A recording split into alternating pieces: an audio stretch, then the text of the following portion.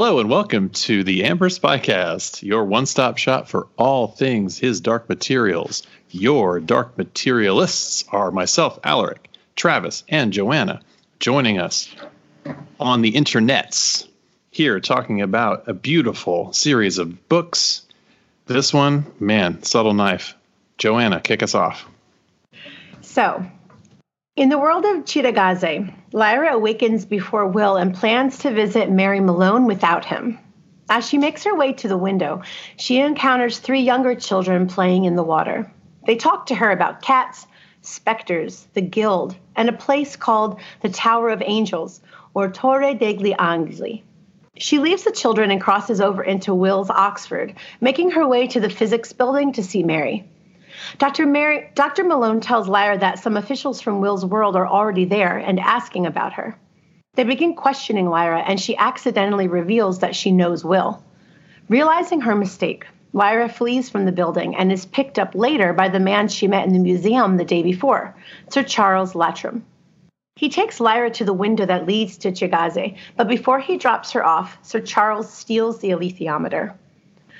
Lyra returns to Ci'gazze and tells Will what happened. Together, Lyra and Will go to Sir Charles's house to confront him. He tells them that he will give back the alethiometer if they get him a knife that is being held by a man in Ci'gazze in the Tower of Angels. Will is shocked when he sees the head of a serpent peeking out of the sleeve of Sir Charles' linen coat, but Lyra doesn't see it. She and Will agree to retrieve the knife. They go to the Torre and see a man, Angelica's older brother Tullio, trying to use the knife. Tulio has ambushed and beaten an old man named Giacomo Paradisi and stolen the knife from him. Will and Tulio fight for the knife, and Tulio cuts off 2 of Will's fingers. Will wins the fight and keeps the knife, but Tulio escapes. The old man explains that a knife bearer is known by his absence of 2 fingers. Giacomo teaches Will both how to cut through to other worlds and how to close up the holes again. Later that night, Lyra and Will return to Will's world, planning to use the knife to steal the alethiometer. When they are at Sir Charles's house, Mrs. Coulter arrives, and Lyra realizes that Sir Charles Latrom is actually Lord Boreal, who wants the knife so he can travel between worlds without fearing the Specters. Lyra causes a diversion so Will can take the alethiometer. Mrs. Coulter's monkey demon chases them, almost catching them. But Will and Lyra escape through a window to the world of Ci'gazze and close it up again. This was kind of a thrill. These 3 chapters were absolutely thrilling. Oh yeah, I mean it was like nonstop action. It really was. There wasn't much like sitting and listening and discussing, although there was some conversations. This is like the action set piece after action set piece. I felt like it was, you know, in those movies when they always have that Italian chase scene with like the cars. Like I could try to think of the movie. I'm trying to think mini of the cars. One. The little mini car, like all through the little, yeah. like all through the little. The streets. Italian like, job. That's how I. Yeah. Yes, that's how I felt when I was reading this. I felt like I was in that kind of a situation. I was like, oh, and like kind of going in between and trying to figure out. You know, they just squeak by and Lyra just gets out. It was really exciting. We have a chase scene. We have a heist. We've got basically the Italian job, except the Cittagazze version. Right. Exactly. Marlon Brando is like totally Lord Boreal is totally Marlon Brando in the Italian job. Oh yeah, that could totally work. Yeah. Well, let's talk a little bit. Let's start from the top with the this conversation that they have with the kids, and they learn a little bit more about this world and the cats. Oh my God. Okay, so it's irrational, right? There's no real reason why cats aren't evil in this world, right? I mean, no, but they say the cats have got the devil in them. Yeah. I still think there's a thing. There's got to be a thing. You think there's something up with cats? Like, really? Yeah, I mean, there's no way that they're like lynch mobbing a cat before, you know, in the last chapter, if there's no reason at all. I think there's got to be something more than a wives' tale. I feel like this organization, the guild, yeah. I feel like they could say something to the populace and they would believe it pretty much without any proof.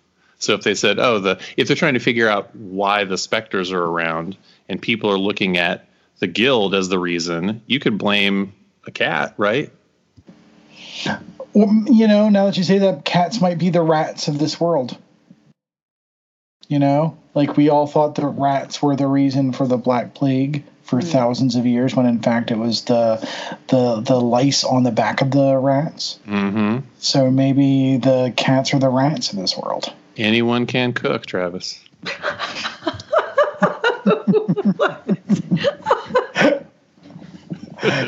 just threw me off totally. Now I want Moxie to sound like Pat. Oh no. All right, so we learn. Go ahead.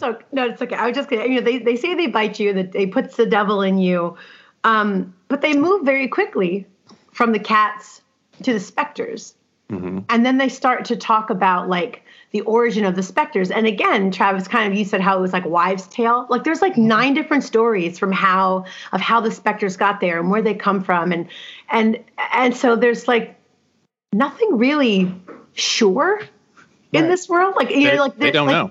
Yeah, like it just it doesn't seem to be anything that they can base fact on or know for sure that this is what something is.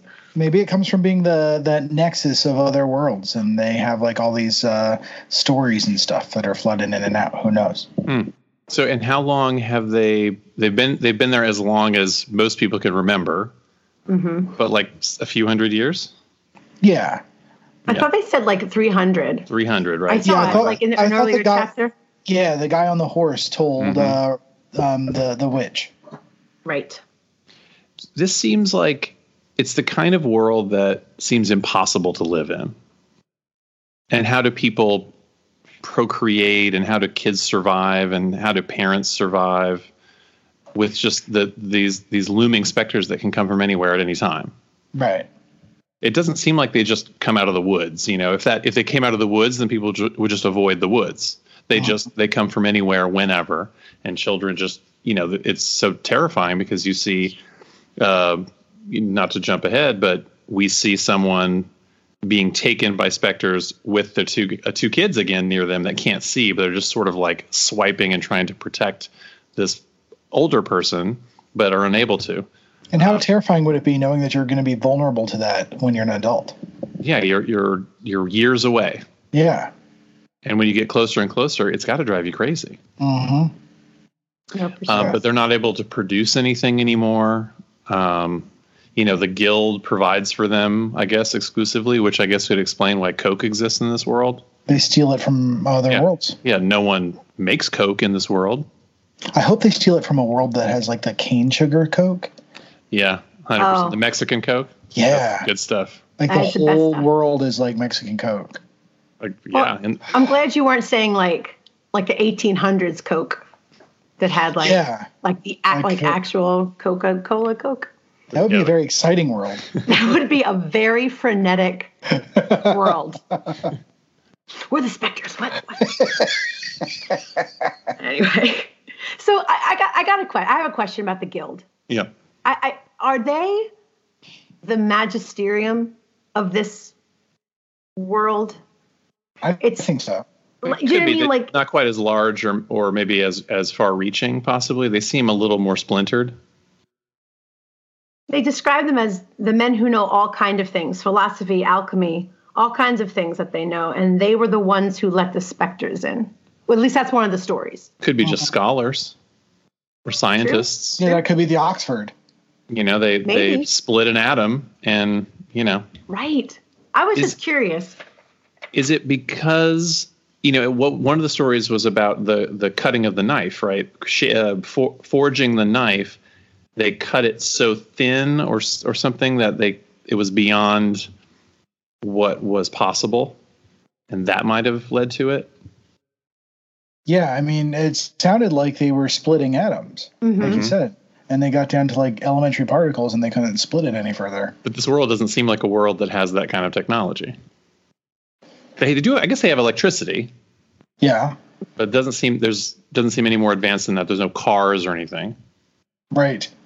And that's the thing with science, right? Like you have to build on top of other discoveries. You can't don't just go straight to atom smashing. Right. It's like, bone tools, atom smashing. All right, so they get this information, and then Lyra, I guess Will is asleep. He's resting. Mm-hmm. And Lyra decides to go ahead and head back to Will's world without him. Not the best of decisions, I guess. No. But she really wants to see Mary again, and she wants to see what's going on and maybe meet this other person. She arrives, and things aren't quite so great, or what she was hoping for. No. There's some unwanted guests there. Yes, Mary is not alone. She has the pale-haired guy, mm-hmm. and he's got a friend. And she pushes him, like she pushes her in the bathroom to sort of warn her, right, just mm-hmm. before. And mm-hmm. like Mary's kind of frantic, and Mary's really been swept up in this very quickly. And mm-hmm. She's probably like thinking Lyra is, wow, this kid is amazing, and then right away she's sucked into this adventure unwittingly. Yeah, and she covers for herself pretty well. Yeah, really well. I mean, she's like, oh, I just told them. Like, she just kind of is throwing them off the scent a little bit, and she still has no idea what's going on. I love that in the one part she's like, but what's going on? Like, it's in italics, like she's like yelling it, like, I have no idea. And Lyra's like, chill, like, I got it. But she does. She handles herself, I think really very well. But yeah, they were crafty. They were crafty. They fooled Lyra. Yeah. And I was like, dope. Like, it upset me when they got some stuff out of her. She's confident, but she's also overconfident at times. And this was certainly a moment where she's overconfident and sort of feels like she's has read the room correctly. But they walk her right into a trap, an easy one, really. Yeah. But one that any of us can fall for. Mm-hmm. Well, she doesn't have a baseline understanding of the world. So how does she lie and make up something that's not right when she doesn't know herself what isn't mm-hmm. right about the world? Mm-hmm. But it doesn't take long before she decides to leave and make a run for it. And this is really that first significant chase scene. And one of my favorite moments from it, if you don't mind us moving into the chase scene, is the revolving door, and as she doesn't really know how to use a revolving door, she pushes the wrong direction on it. Mm-hmm. And that's probably the kind of moment where you're like, it's the most tense because you're like, someone's running up behind her and she's going to barely push this thing in time, and she blasts out and runs just in time. But she gets a jump on him, a little bit of a jump, but she needs a little help to ultimately escape. And I guess luckily for her that she gets an assist. Luckily. In the moment, it's lucky. Yeah. Would you have gotten in that car? No. I don't know. Even with the peril, I mean, she did not have a good feeling about that guy. Yeah. Sir Charles. She didn't have a good feeling about him, but she had an awful feeling about these other people. Right. So, frying pan fire, who knows which one it is. Right. Mm-hmm. I mean, it was any port in the storm there, really. And mm-hmm. she needed help, and he was offering it. Mm-hmm. But still it's creepy. Yep. Still is gross. Yeah. Yep. Very. They do not let up on that. Particularly when he lets her out of the car at some point. Climb over him. Yes. Oh my God. I was like, that made me so uncomfortable. But I digress because there's things that happen in between. Yes. But yeah, so I do. I mean, I guess I would have to get in the car if it was between the pale-haired man and the old guy. Yeah. Yeah. I guess she did sort of have to select a lesser of two evils. But he takes her to sort of near where the window is, and he lets her out of the car, his giant Rolls Royce, which I picture like bigger than a normal Rolls Royce. I don't know. It's described as so huge. I'm picturing like a limo. It's huge. Yeah. Yeah. So she heads back into Cittagazze, and the next time we see her, she's somewhat frantic. And why is she so frantic? He swiped the alethiometer. Our crafty little Sir Charles stole her alethiometer. I don't know how he did it. She was she was winded and careless, and she had set the satchel on the seat, I guess. Mm. Although maybe he wasn't the one that took it out of the bag. Maybe something else took it out of the bag. Yeah, his serpent demon. Yep. Which Will has he sees later, and Lyra thought she maybe saw the first time she saw him. Mm-hmm. But that could be a possibility too. Mm-hmm. She's guilt-ridden a little bit with, not only is she frantic about the alethiometer, but talking to Will, she's guilt-ridden because she feels bad that she could have told him right away where his father was. Yep. And she feels like she really let him down. And she feels guilty for that. Not just for losing, she's mad at herself for losing the alethiometer, but she's guilty about not helping Will when she could have. For two reasons. I mean, one, because she's a good friend, and two, because the alethiometer told her that she was supposed to be helping him. That was number one, but her curiosity got the best of her. Mm-hmm. And it's interesting because she uses language that says, it told me what I should have done. Like, it told me it wanted me to do this, but I chose to do what I wanted to do. And it was that same kind of language like that sometimes fundamentalist Christians use when it's like what God's will was versus like, like choosing what I wanted to do over what. And I don't mean that that's the same connection for like that the alethiometer has that kind of role, but it just was that same sort of like she knew there was something that was bigger, that was guiding her, and she totally ignored it. Mm-hmm. And that's what, kind of everyday people do every day when they quote unquote sin. Or whatever. Mm-hmm. Mm-hmm. Well, he does, she needs his help, and he's not super happy about how it all went down, but I think he wants to help her. He just doesn't really know how. They need to get it back, but they don't really know how. They're both brave, but she's a little bit upset at this moment, but he kind of steers them in the way of going to investigate, I guess, at this point, and just confront Sir Charles.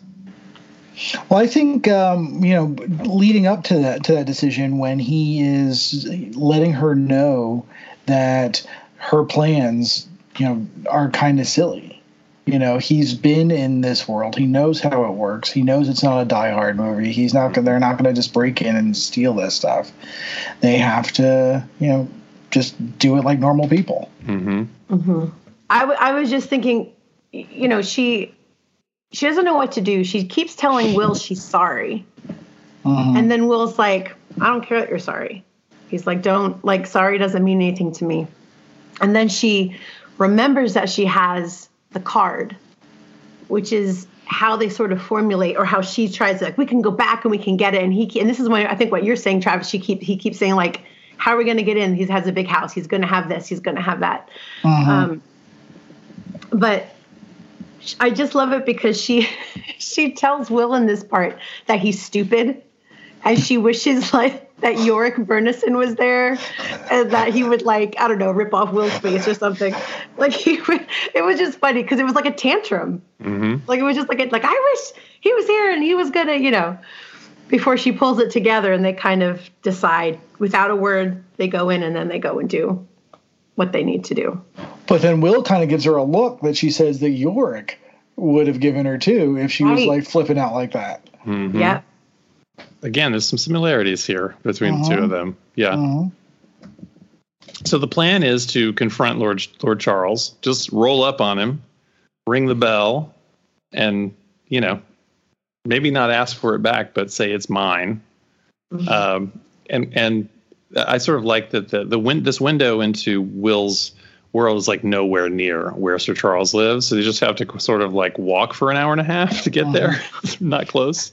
Like in Skyrim before you get fast travel. Yes. So they finally get to his place, which is has a big fence around it. It's very elaborate. And they go to visit him, and he's sort of fine with seeing them. He lets them in. His servant lets them in, and they come in, and Lyra, as she's wont to do, kind of loses it on him a little bit. I just love his response where he's like, "Oh, it's basically a possession is 9/10 of the law," is his argument, right? That's like, he's like, well, I have it now and nobody's going to believe you anyway. But he also says by the time, they figure out what to do or they come up with some other plan, he'll have paperwork that'll back up that it's his. Right. It's like they're not going to get it back from him legally or any other reason. So, of course they're going to have to come up with a more significant plan. Just proving though he's got all kinds of nasty connections if he can just have these documents created. Right. Oh, like, hey Joey, get this, make a receipt for me, Yeah. Apologies to all the Joeys who listen.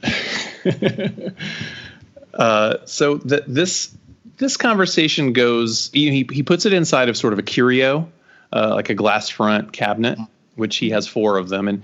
And Will's really interested in this scene because he's really taking in every detail of this study. I think he's already sort of formulating a plan. Not really sure how to carry it out, but looking and trying to get a lay of the land. Yeah, and he knows how to play that room. I mean, there's Lyra freaking out. You stole, and Will's like, Lyra thinks she left something in your car. Like, yes. he knew, he knows how to talk to Sir Charles in a way that doesn't agitate.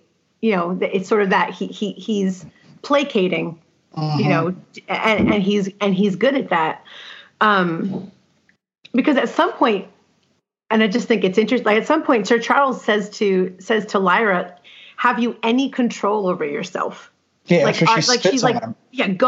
After she spits on him, she's like, go and sit down, filthy brat. He calls her a filthy brat. That was hardcore. And Will is doing what you said, Alec. He's just sitting back. He's memorizing the room. He's taking mental note. And Lyra's just, and maybe that was the distraction that Will needed so that, he wasn't talking to Will and Will could kind of do it. But man, I was like, he called her a filthy brat. Yeah. It was like calling her a mudblood, For real. It was bad. And, and Will has no significant connection to the alethiometer either. It's like to him, he doesn't have an attachment to it. He's only there because of her.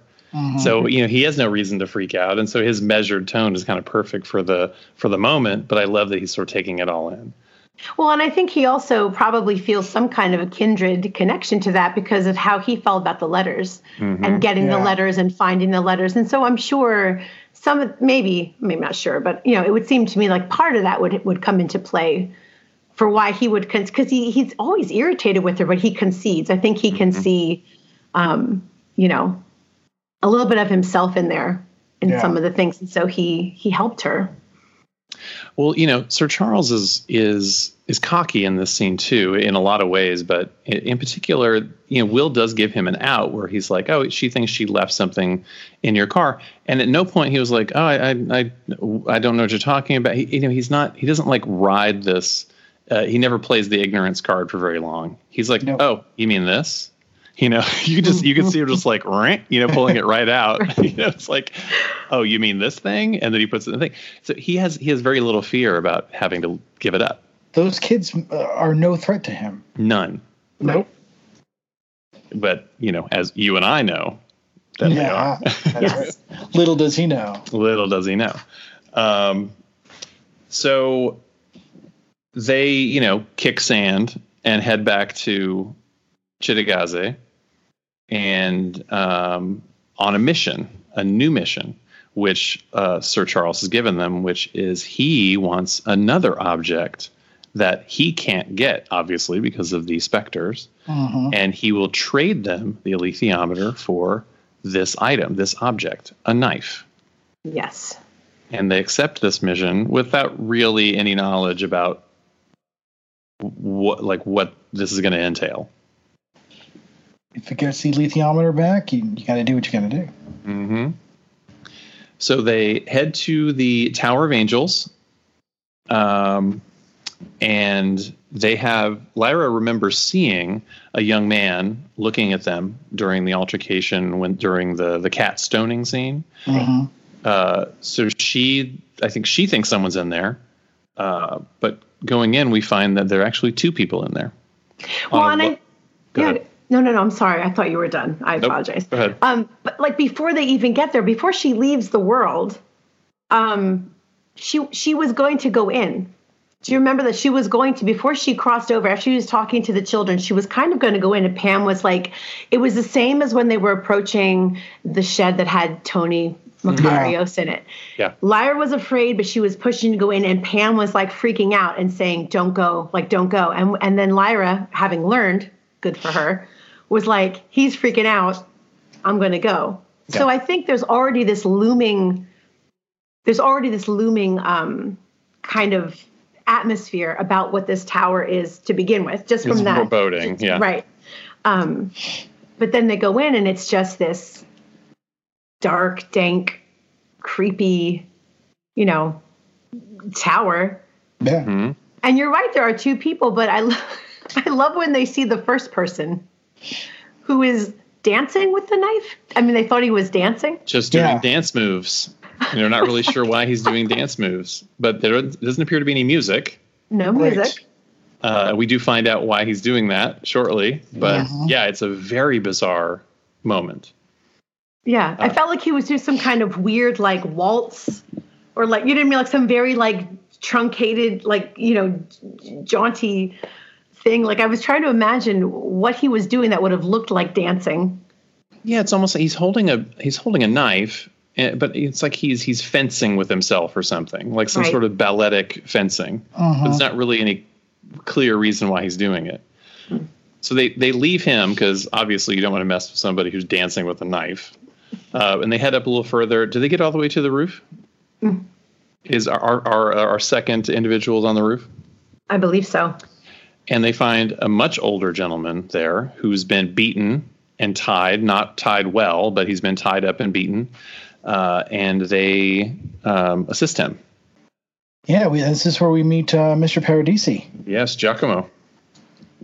Giacomo. Yeah. Fino Anane. Oh my God, that was the first thing I thought of. Yeah, same. Oh my goodness. I feel so bad for this guy.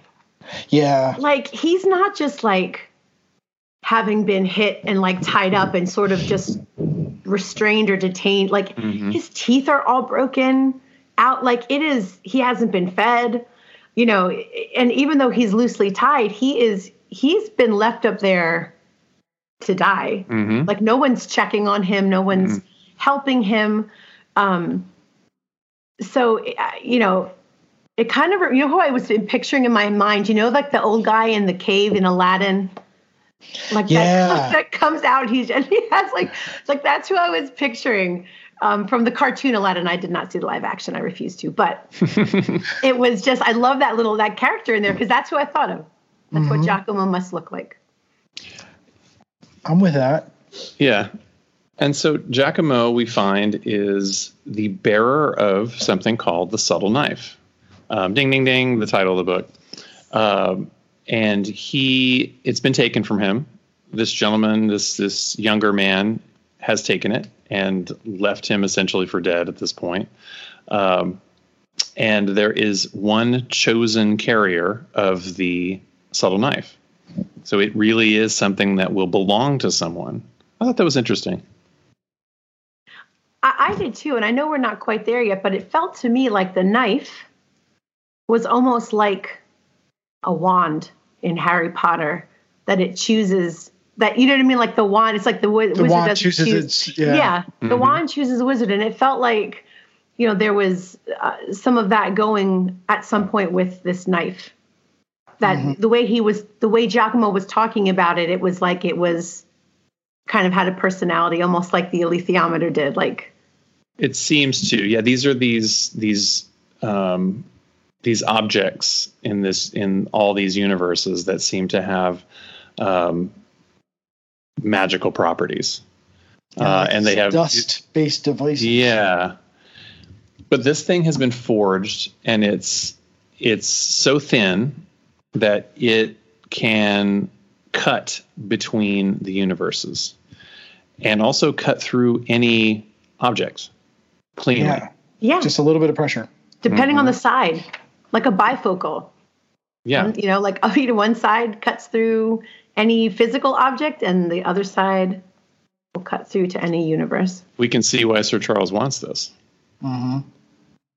Yes. He's aware of gaps and openings into other universes. I think he would love to have this knife where he can move around freely. Yeah, collector like him. Mm-hmm. Just imagine what he could gather.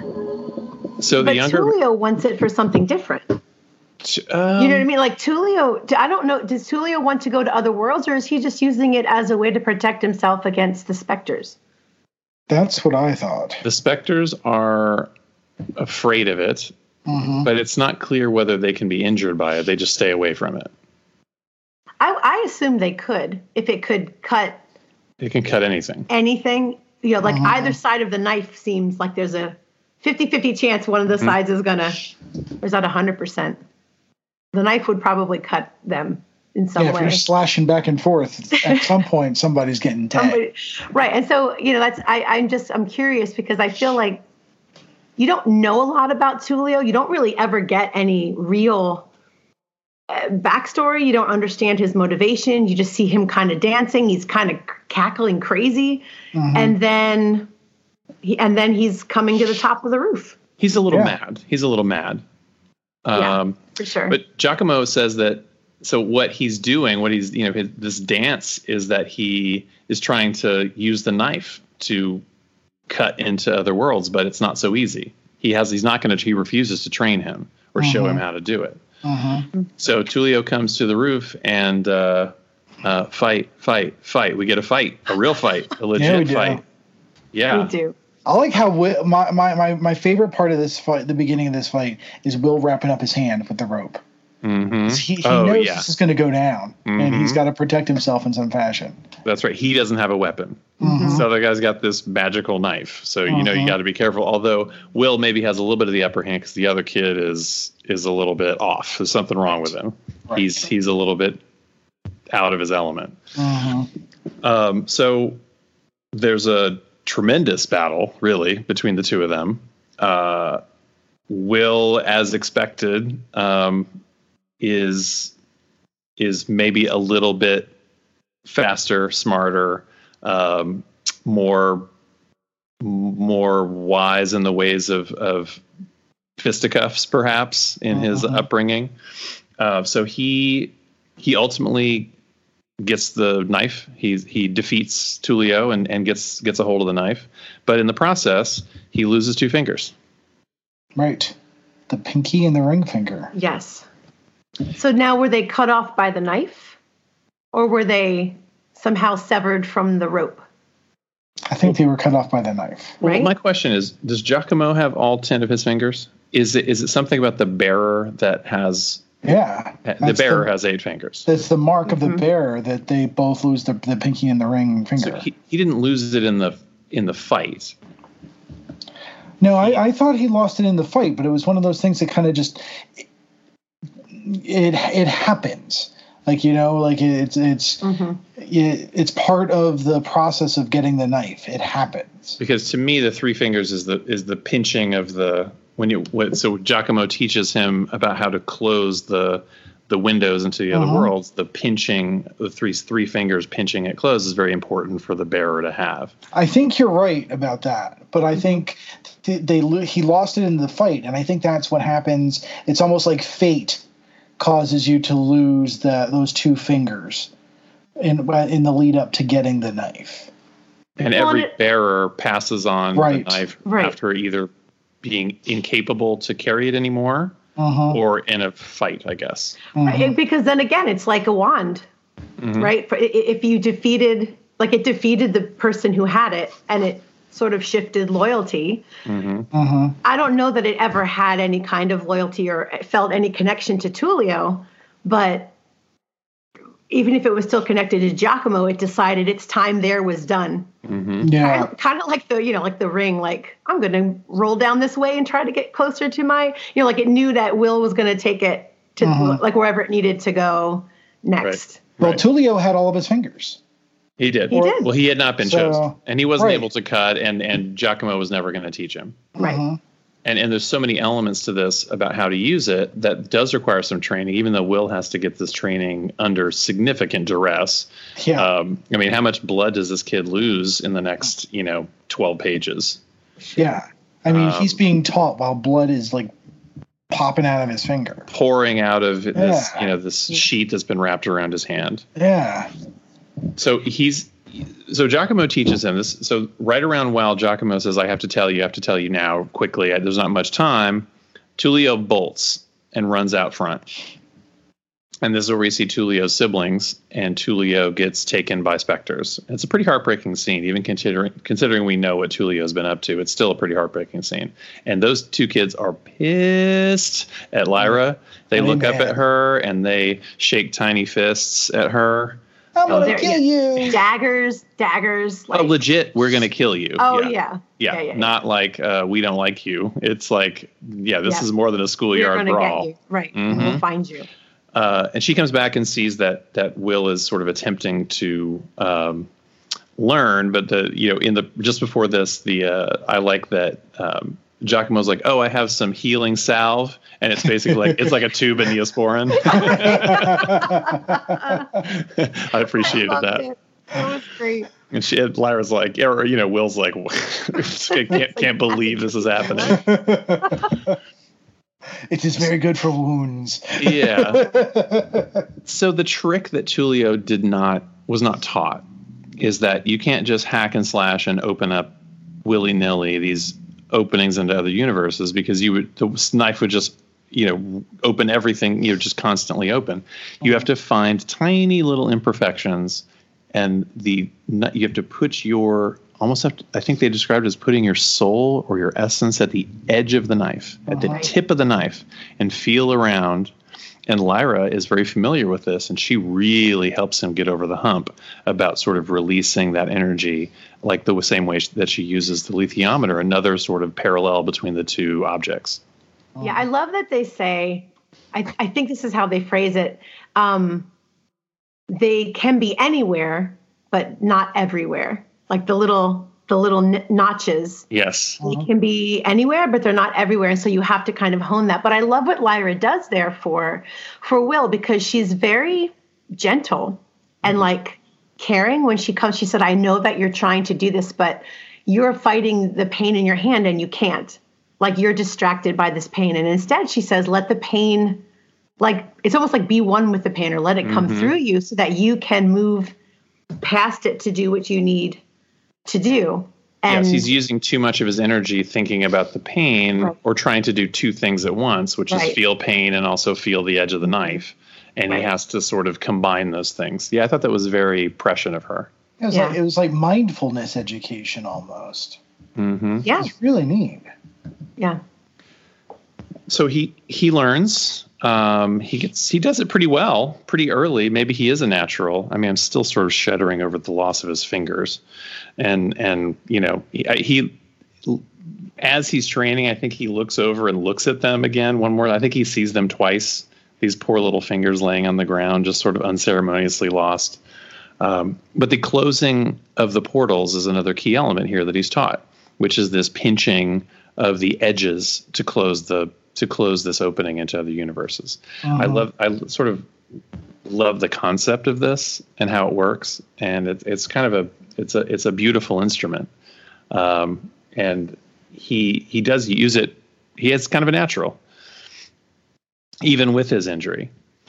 Right. Yeah. And again, this is where that parallel between Will and Lyra is strong, is that anybody else, even if he was a chosen one, that he was going to be fated for this knife. There's something in Will that allows him to be able to do that. Just like there was something in Lyra that allowed her to be able to read the alethiometer without a book. Mm-hmm. Like not having a book. They were shocked that she could read it without a book. And here he is. I mean, he literally had like 15 minutes of training, and he's like opening windows. Yeah. And then Giacomo's like, all right, peace out. Yeah. Like literally, it's like they leave.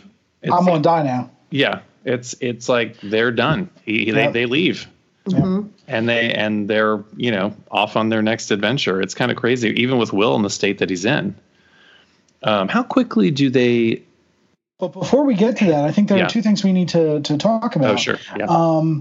There's the what the knife looks like, what the knife is made of. It's made of the same material as the blade that was going to do the intercision on Lyra back in the last book. Right, one of the sides looks like it. Mm-hmm. And the other one is different. Right. But that means that on her world, they're able to manufacture knives like this. Or at least, like, to some degree. In theory, yes. Yeah. Like big versions of it. Like a big blade.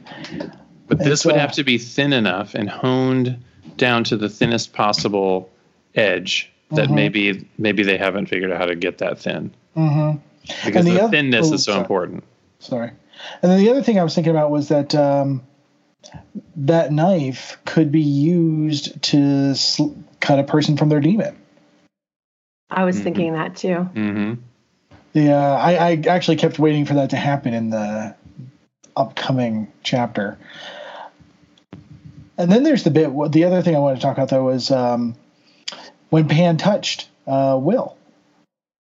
Pan comforts Will. Yes, that's a yes. Absolutely. Yeah. I mean, he didn't just like brush up against him. I mean, Pan like licked his hand and really cared for him. He even surprised Lyra. Yes. That was fascinating to me. That was fascinating to me that he made this choice. I mean, just the fact that he chose to be a dog, which is like, dogs are just like the best ever.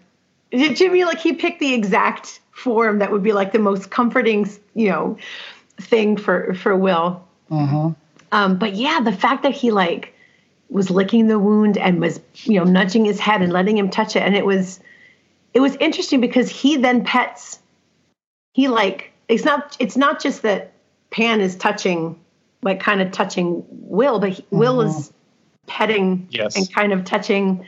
Yeah. But it doesn't. And Lyra's not freaking out. That's what I'm saying. Yeah, it doesn't seem to affect her in the same way. And maybe it's because she's a little more. It's also what was needed. It was like an essential thing that was done. Pan made a choice, and it was something that had to be done in that moment. Maybe there's a little bit of all that. She has some comfort level with him, and she understands that it was the right thing to do. And Pan is also a piece of her, and he made that decision on her behalf. And we learned in the last book that Pan has the skill to read people well enough to know what they need in any particular moment. I mean, there's the part when the children are escaping from Bolvanger, and he's like dodging between children, trying to figure out what they need to get them to move faster. Like Pan has that skill that allows them to read people. Yeah, and it's what allows him to move on. Okay, after that happens, he wipes his tears away and he says, "All right, tell me what to do." Like it's a balm. It's like it's exactly the balm he needed, and it got him through to do the next thing.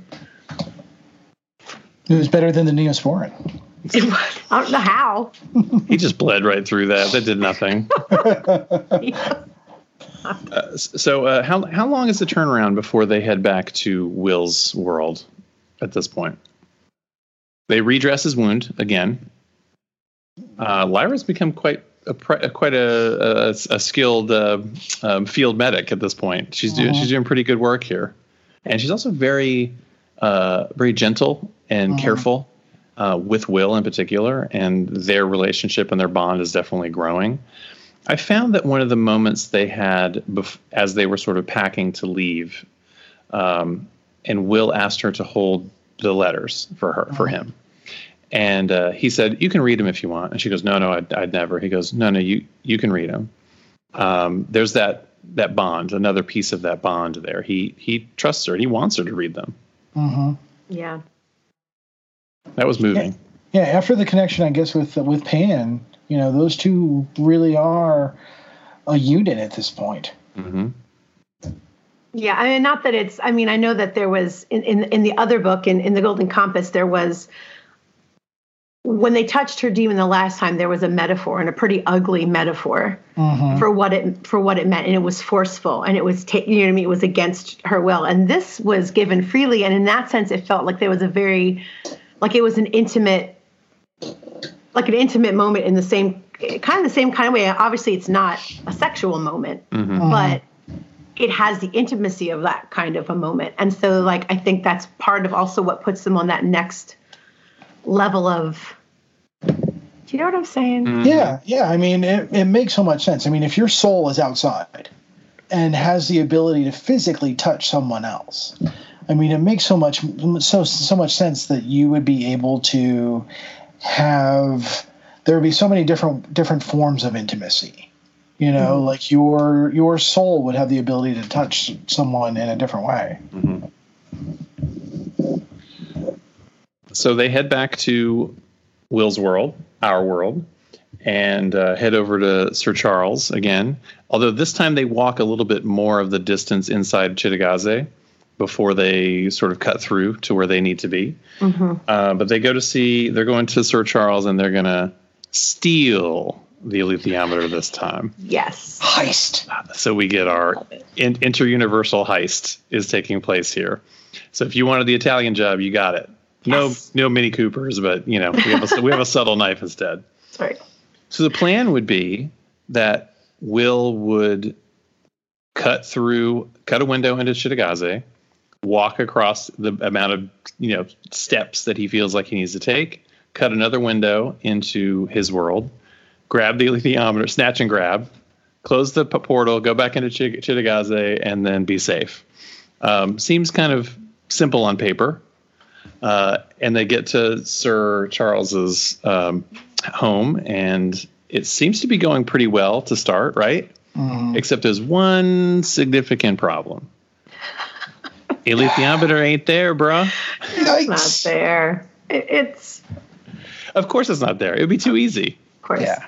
I love that part because it reminded me of like Tomorrowland. When like do you see Yes. Tomorrowland when they're like holding the button, and so like she's walking in like the swamp. In the Yes. swamp, but she's also and that's what it made me think of, because I love that he just kept like cutting and looking and cutting and looking, like he was like peeking. It was funny. And it just made me laugh. I was like, what if you were there and you were just like whoop and peeked through and somebody was like there, like right there. Yeah. You would ruin, like they would break. It was the bathroom. Servant sitting in there. Excuse me. Question though. So Cittagazze is the alternate version of Oxford. Essentially. Okay. So we're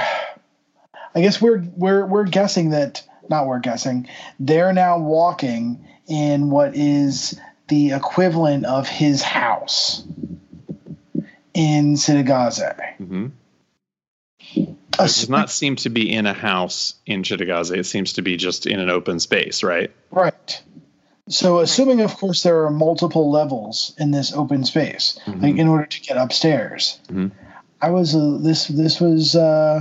it threw me. I mean, like, what if he's like slicing through the universe into a wall in the other universe? You know what I mean? Mm-hmm. Like, if the architecture doesn't match up, how are they able to do this one-to-one poke through and gaze? Especially when you get into different dimensions. Mm-hmm. That's a good question. I mean, but does the window open in the exact same spot, or is it something that, again, another reason why he has to cut so many times is he's trying to find the exact right level and height and direction that he needs to be facing. The study's on the first floor or is on the second floor? It's on the first floor, right? I thought it was the first floor. But it would still be higher than the ground. Right. But if you cut through, you could be, here at the floor, and open up and you'd be there. I guess if it was one-to-one. Mm-hmm. It's not super clear. I guess I sort of suspended disbelief on this one. Yeah. Because what got me though was the fact that we opened a portal in the Arctic that got to Cittagazze, which is now back in Oxford. Mm. So the geography didn't match up before. Mm-hmm. So I guess now we're expected to assume that the geography matches up. Mm-hmm. And I could have used some more explanation there. Yeah, so if it was a certain world, they could open up and they'd be like in the sky. Right. Yeah. Right. Just fall out. Okay. You know, I think the Russos were talking, or even Feige was talking about, like when they brought everyone back, when Hulk brought everybody back after the snap. Yes. And he said, "Oh, everybody's, would people be like in airplanes or something?" He said, "No. Don't forget, this is Smart Hulk." Yep. He would say, "Bring everyone back safely." Yes. So maybe there's just a little element. Maybe the knife is smart. Maybe it knows enough to sort of get in the right spots. Yeah. Yeah. So the alethiometer's not there. Excuse me. But while he's trying to figure out whether he's looking in the wrong space, if he's at the wrong cabinet, because he did remember that there were 4 of them. While he's poking around, of course, Lyra's on watch detail, and I like that Pan is an owl, at like his maximum height, like looking around and hooting, which is great. But there's sort of the sound of gravel, the car. They're back. He's back. His servant and Sir Charles are arriving again. Good news, maybe he has the alethiometer. Bad news, Will's, in their house, basically. Well, and worse news, he has Mrs. Coulter with him. Well, someone's with him. Yes, Mrs. Coulter. What? He went and got her. What? And it turns out Sir Charles is actually someone we do know. We finally placed him. And who is he? None other than Lord Boreal. Yeah. So when this came up, the know-it-all. I had my Kaiser Soze moment, and I'm like, all right, I need to go back and see all the clues that told me that this was Lord Boreal. So I went back to the Golden Compass and Control F'd my way, because I'm reading the thing electronically, through the first book on Lord Boreal. And Lyra didn't just see him before. Lyra had a whole darn conversation with him. I'm kind of sketchy on her not recognizing him. Mm-hmm. I mean, this is a girl who's so sharp that she picks up on every little detail. I mean, remember her conversation with Yofer in the Arctic when she's putting all the pieces together like instantly and creating this lie. Mm-hmm. She didn't remember a guy that she didn't just have a conversation with him. She told Lord Fa about him. One of the other Egyptians was brought him up in a conversation. He had a fairly large role in the Golden Compass. He did. She really only interacted with him once, and she did have a conversation with him. But yes, if you had a conversation with, if you were at Starbucks and one of the baristas saw your hat and was like, "Oh, I love Captain Marvel. Tell me, have they announced a second Captain Marvel yet?" And you were like, "Oh, I actually they haven't, but I know that we're expecting you to have a short conversation with them, and maybe it's meaningful." Fast forward 6 months, you've been taken captive multiple times, you've been thrown around. Would you remember that barista's face? Oh, I don't know. That's the question. I don't know. I'm an old man, and my memory is suspect.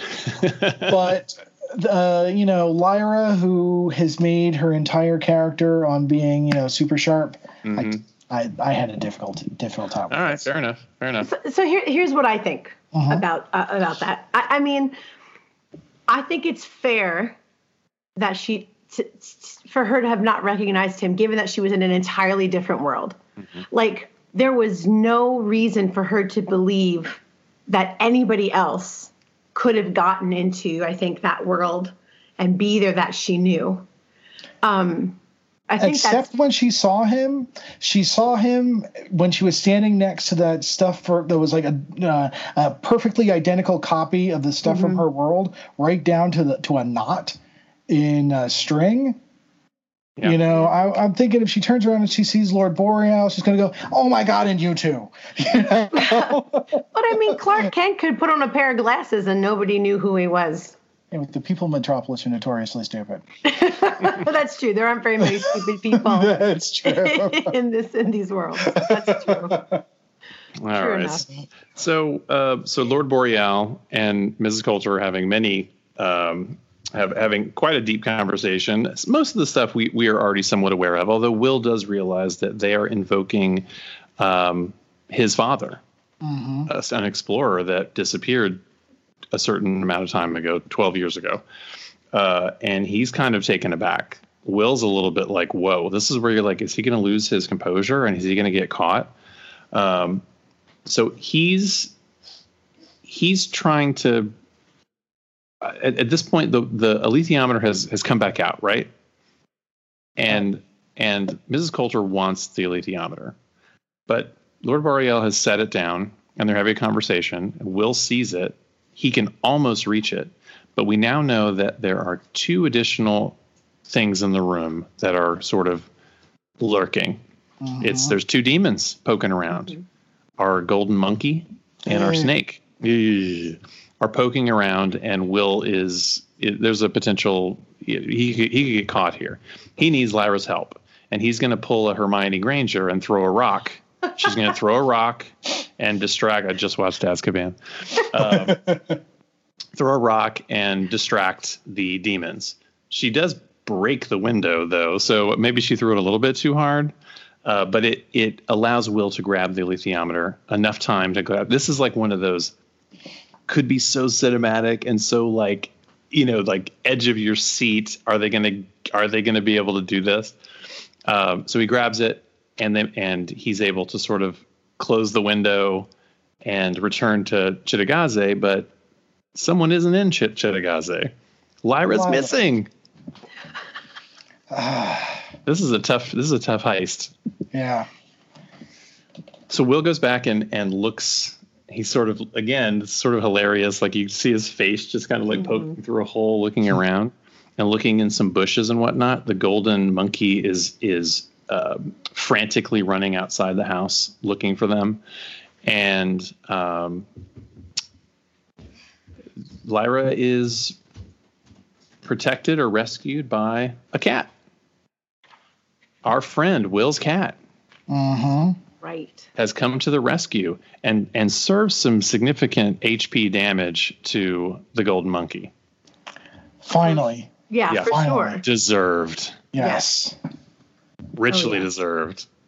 That monkey has had it coming. Raked its claws right across its face. Oh, right. It's already a nasty face. Yeah. And just enough time for Lyra to jump back through and they can pinch our little window closed. Part of me thought that the window was going to get closed on the monkey's face. So did I, or his hand. Something. Yeah.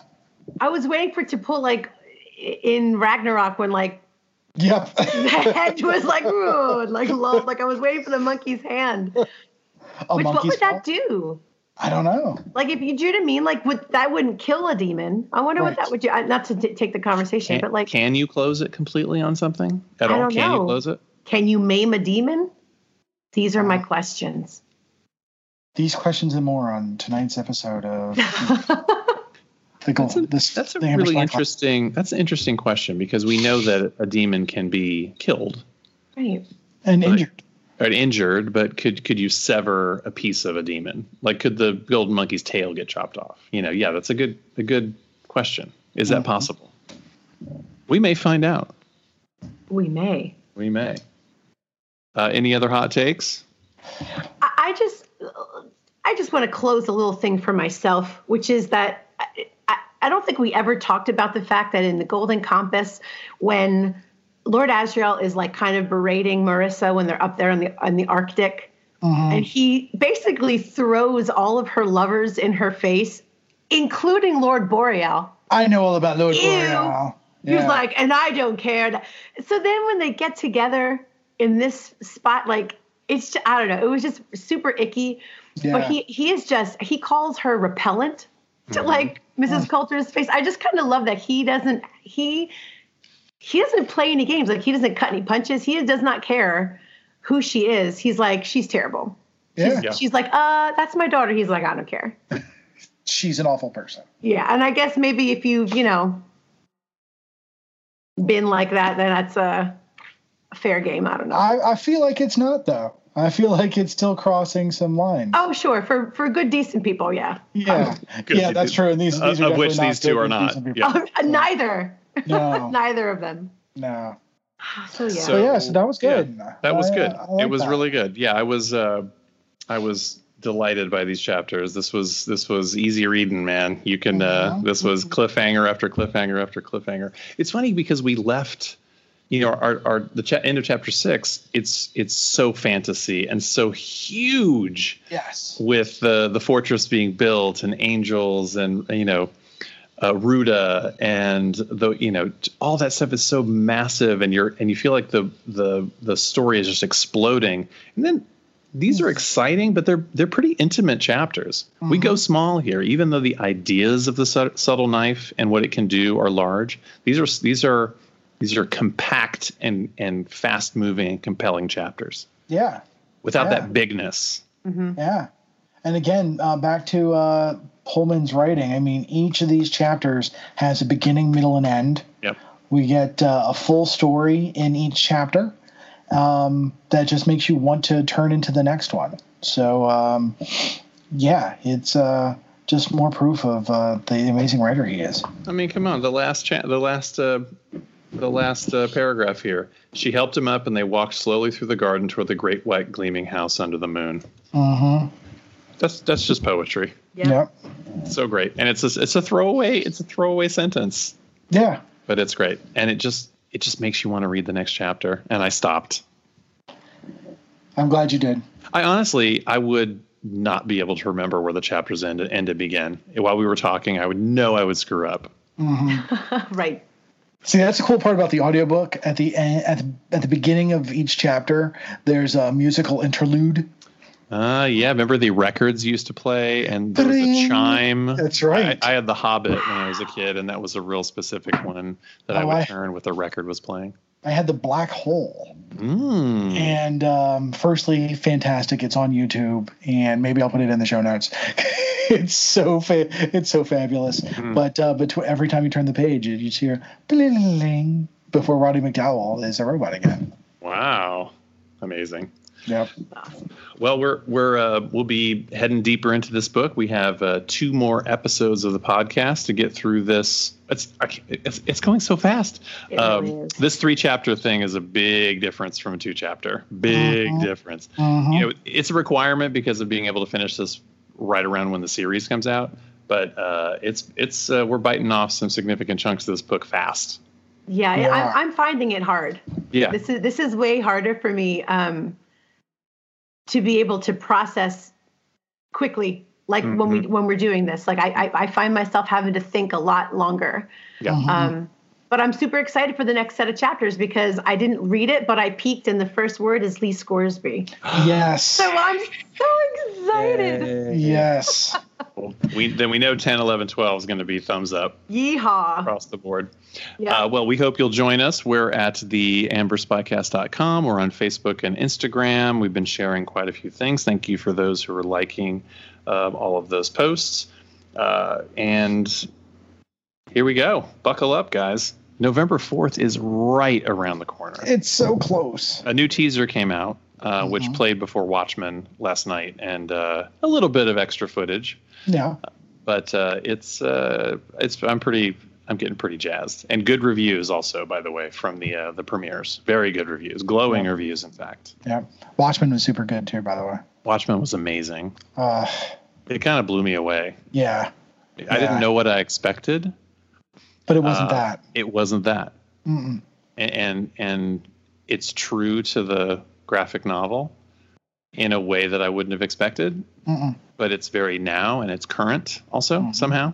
Mm-hmm. The book is very much a product of the 80s. It is. Right. It is. Right. You know, there's a lot of brilliant things in it, and there's a lot of things that are very heavy. But maybe the lightest thing and the most fun thing in it was that Robert Redford is president. Yeah.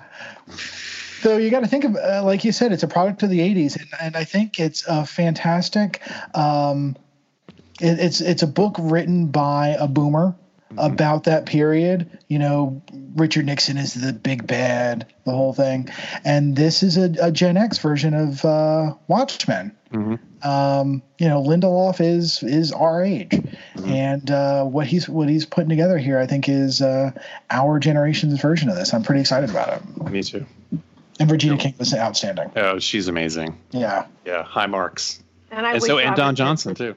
Oh, I didn't see that. Don Johnson delivering the goods. Yes, he did. Louis Gossett Jr. delivering the goods. They're all in it? Yeah, Yeah. I got an enemy able to mine. watch it. I had like an enemy mine flashback. Oh I my love gosh. Enemy Mine so much. That is one of my gross. favorite movies of Absolutely. Garbage. Oh. It's so good. all time. Oh man. And Dennis Quaid was in the news too. Speaking of Enemy Mine. okay, Yes, no, he we're not was. let's not go there. Let's not go there. We're gonna go into a whole different podcast. We are going down the deep hole here. This is our TMZ show. All right, guys. We appreciate you for listening. See you next week. Bye bye. Have a good night.